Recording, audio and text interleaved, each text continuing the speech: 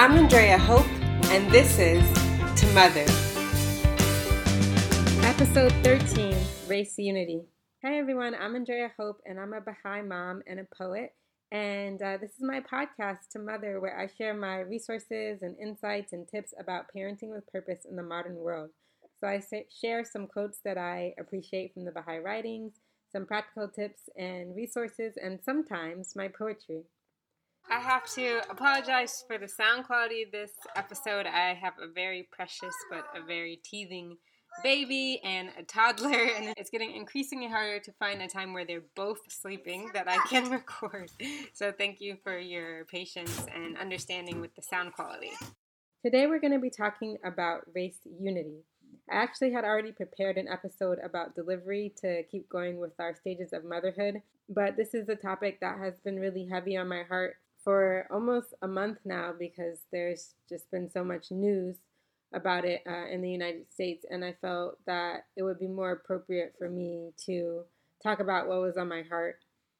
So yeah, this episode is going to be about race unity, mostly in the African American community, though I know these principles apply to everywhere, but I think I'm going to focus on this issue in the African American community because the significance of it, which have been described in the writings. So the writing that I chose is from Advent of Divine Justice.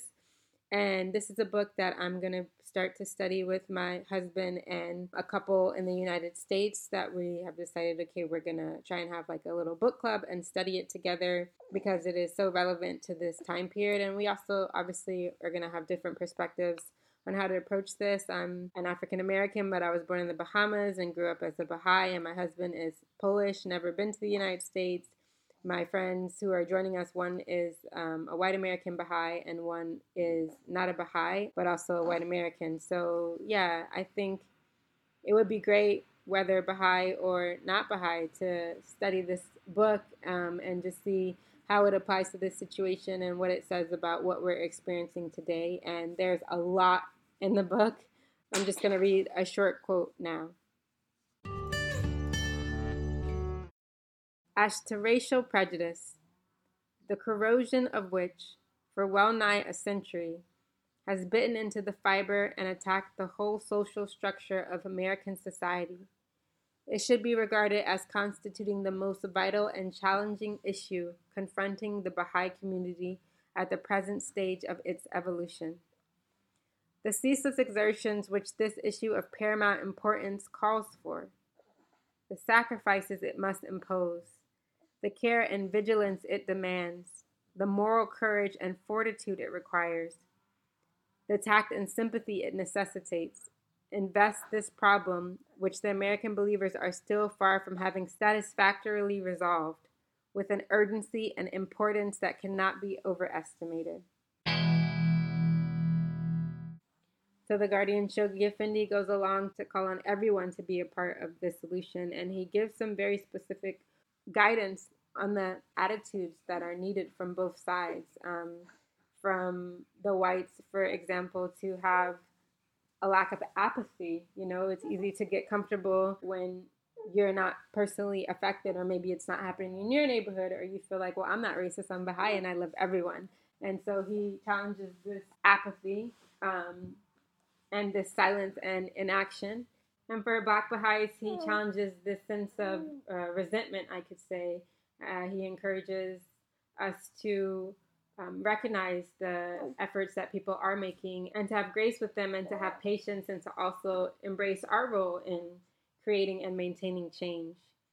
At least from what I understand, unless things have drastically changed recently, I know that the representation of African Americans in terms of registered Baha'is has a lot to be desired. So many of you might not have an African American person in your community, and while I cannot speak obviously from all African Americans or African American Baha'is, I have witnessed among my friends and family a collective exasperation, which also I think has to do with the time period that we're living in, that most of us are staying at home and maybe not having access to the normal ways that we relieve stress or socialize with people. I think all of those have an impact. But I at one of the very few moments in my life, feel confident that I can convey what seems to be generally happening in the community. And it just feels exhausting That's what I'm hearing. We're just tired of making hashtags, and we're tired of calling attention to these things and taking on the responsibility to create change. A lot of the things that are initiated in terms of racial justice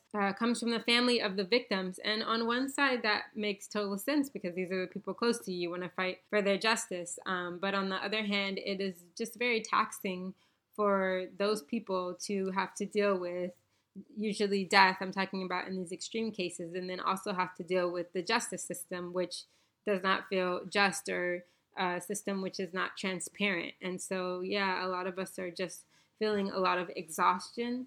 That's definitely how I was feeling. This recent news with George Floyd just totally took me out, honestly. I just cried and I felt really helpless, and, I had to regroup and have a conversation with my family and reclaim my voice and everything. But it was just really difficult because I felt like this. I don't want to make another hashtag and people maybe care about this case, but they don't challenge the underlying messages and conversations and mentality that are contributing to this.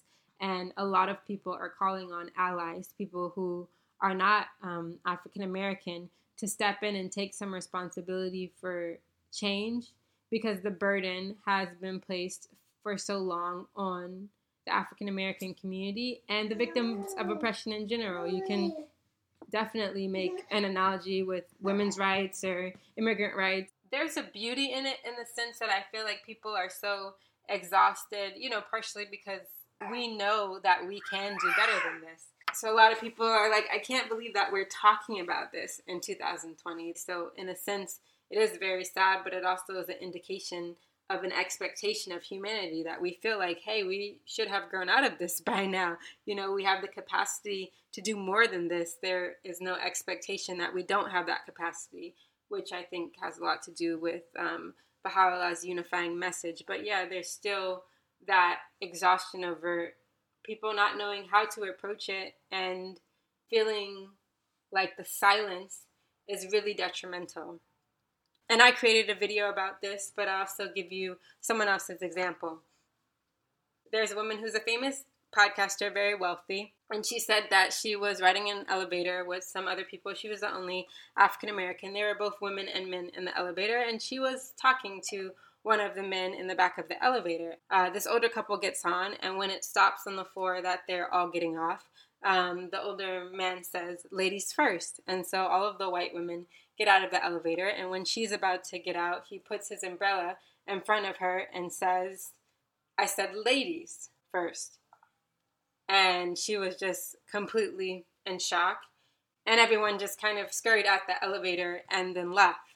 And she just talked about how, of course, it was horrible and it put her in shock, and it just made her feel so helpless, and it was just a very difficult experience. But what hurt her more than that man saying that was the silence of the other people on the elevator who heard what he said and saw what he did and didn't say anything, especially the person that she was talking to beforehand, who seemed to be her companion in some sense, who stayed silent. That was more painful to her, because in that moment there's nothing really she could do or say to the man who did that, because there's not really anything she could say in a conversation or one reaction to change his mind. And if that's so ingrained in him that she's not considered a person, or she's not considered a lady, then there's really nothing that she felt like she could do. But for the others, there is something that they could have done, at least in making it known that they don't support that. Just even talking to her and saying something to her to show her their solidarity with her. And she said that is what really hurts the most to her, that people who seem to be friendly with her and respect and value her opinion and want her to come on their podcast or talk about their products, when it comes to those situations, they are not standing with her and not defending her value. So how I'm thinking of racial justice is not in the sense of just a person going to jail in a certain case or someone getting their life ruined, though I understand why people approach it that way, like you have to do things through the legal system. But it's also so much more about questioning these mindsets and these smaller actions before they become more dangerous and end horrendously in ending people's lives. And I really want to live in a world where everyone can contribute to the conversation in equal measures, because everyone has a responsibility, and I truly believe that. But I also have to read the reality of the situation as a Baha'i and as an African American. And in the reality that we have right now, I feel that it absolutely makes a difference when I, as an African American, call out injustice than if a white American says it to another white American. It absolutely makes a difference if, as a woman, call out sexism than if a man calls it out to another man. The circumstances in which we live right now make that the reality. So if I say something, it can come off more as just emotional or overreacting or sensitive, or, it can come off in a lot of different ways. But if someone says something who seems to have no direct stake in the matter, then it's going to come off a bit differently. And I think that's really important for people to know. So I made this video because I was in a lot of grief and feeling a lot of emotions, and I feel like I needed to get it out and say something. And I got a lot of response from people, which was wonderful. One of the things is I got invited to a devotional that an American living abroad was having with his wife in their community about the idea of justice and racial unity, and with quotes from the writings and a discussion following. And that was really wonderful. It was wonderful for me to be able to share my experience as the only African American in the room, or by room I mean virtual room. But it was also a great opportunity for me to really listen and figure out what is stopping people from speaking up, and how others are feeling about this issue. And the big thing that I learned is that people don't speak up, at least the people in that group, we're saying because they're imperfect. I'm not perfect, so how can I correct someone else? The best thing I could do is just make sure that I'm not racist, or that I'm challenging those things in myself to be a better person and to be an example for others. And the thing about that is, what I brought up and which we had a conversation about, is that, the human heart is not separated from society. So in the writings it says we can't say that when one thing changes, the other will. There has to be action on all sides. I had another friend who told me that the NSA of the United States has written several letters about this issue of racial prejudice and racial unity, and asked communities to study them. But in her community, they have decided to have a devotional instead of directly studying the messages. And as you might guess, her community doesn't have any African Americans in it. So I did offer to join a meeting if that's something that would be helpful, or even better, if they could find someone in a nearby community or someone who was not Baha'i in their community that they could welcome. Maybe that would encourage people. So my Living the Life tip is really just to take the suggestion of the National Spiritual Assembly of the United States and study those messages in your community. And if there aren't any African Americans in your community, perhaps there is a Baha'i that you could reach out to join that conversation. Now, I'm not saying that the person who's African American is going to have the answers or going to be able to lead the conversation even necessarily, but that them being able to give their personal experience and how they're feeling is really going to have an effect on the hearts and the mindsets of others. And the other part of that is that you cannot have the answers if you don't ask the questions. And for me, that's really what breaking the silence and stepping up in solidarity is about. And I absolutely believe in frank and loving consultation. So I'll give you an example. One kind of comedy podcast that I listen to every day, they recently had an episode where they said, we haven't really addressed what's going on in the United States, but we wanted to let you know that we are thinking about it and we are upset about it, and we just haven't talked about it because we weren't really sure what to say. And I really appreciated them even saying that, making that first step and having that honesty. And me being someone who listens to their podcast, I offered to come and have a conversation with them, which I will let you know about when it happens. But also I was able to recommend other podcasters, not just that were African American, but those I felt would be appropriate for their audience or would be able to speak with humor, but with also sincerity about the topic. So that is one thing, isn't going to be the right person to engage in conversation with, because we're all at different parts of our journey. So I think that's why it is helpful if it's someone that you know and that you have an understanding, can be open to that conversation, or at least if you don't know the person beforehand, that you have a discussion about what the intention of this meeting is and kind of lay out what your expectations are with how you move forward. And as African Americans, as part of the Black community, I hesitate to ask anything of us right now. I really, really do, because I know how exhausted people are and how in grief people are. But I think from our side, it's really important for us to take sincere desire to help out and to be involved and encourage that and focus on that. And that's something that I'm also working on, and I have to keep readjusting myself, because it's so easy to hear someone say, well, I wanted to say something, but I didn't know what to say, or I wasn't sure what to do. And it's easy for us to think, hey, there's so many resources out there. If you really wanted to know, you could read a book, or you could watch something online, or you could follow this organization. And so I think it's easiest for us to say those things. And we live in this cancel culture recently, where if someone says something or does something that you don't like, that you just want to shut them down. And I really hope that we, as the African American Baha'i community, or just African Americans in general, can take a step back from that and say, if someone's really interested in being a part of the process and they see this is their way in, whatever they were doing before, we have to encourage that, and we have to recognize that and offer that first book, or offer that first conversation. And I think not only the faith, but psychology and science in general will attest to the fact that a person who was racist, or a person who was silent before, who has a change of heart, who sees their ability to contribute to this conversation and this action, is way more beneficial to society than a person who is isolated because of their beliefs, because then that breeds extremism.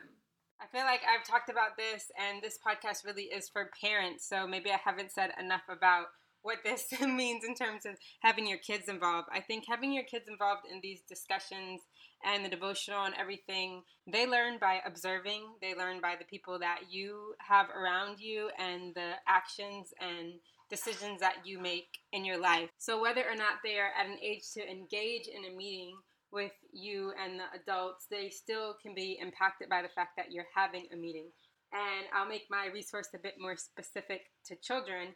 So I wrote an article in Brilliant Star Magazine about race unity, and I'll put a link to that in the show notes. But as far as I remember, every year Brilliant Star Magazine, which is a magazine in the United States that focuses on spiritual development for 8 to 12-year-olds, as far as I can remember, each year they have one of the issues dedicated to race unity. So you'll be able to look in the archives and see lots of different options and information that they've had over the years. You'll find a lot of it still relevant, and it still has the same mindset that I'm trying to promote, of asking what you can do. It's not telling you what to do, which I think each person has to assess their own opportunities and what their neighborhood is like and what their friendships are like and what their family life is like. But it is giving some options and hopefully empowering people to have some ideas when they make that decision that they do want to take a step forward.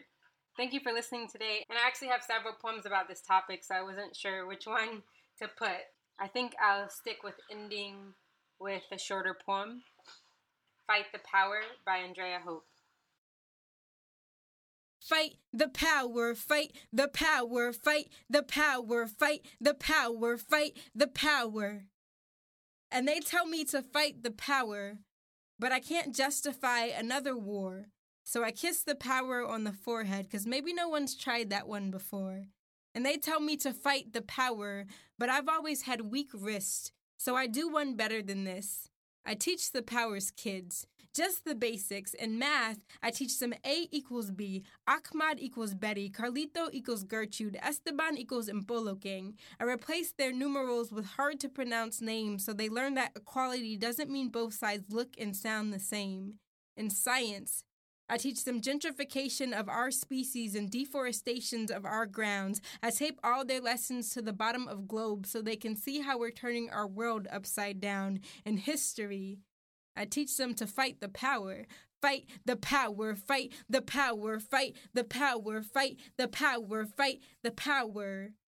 In literature, I teach them that freedom of speech beckons, that when they open their mouths, they'll have something liberating to say.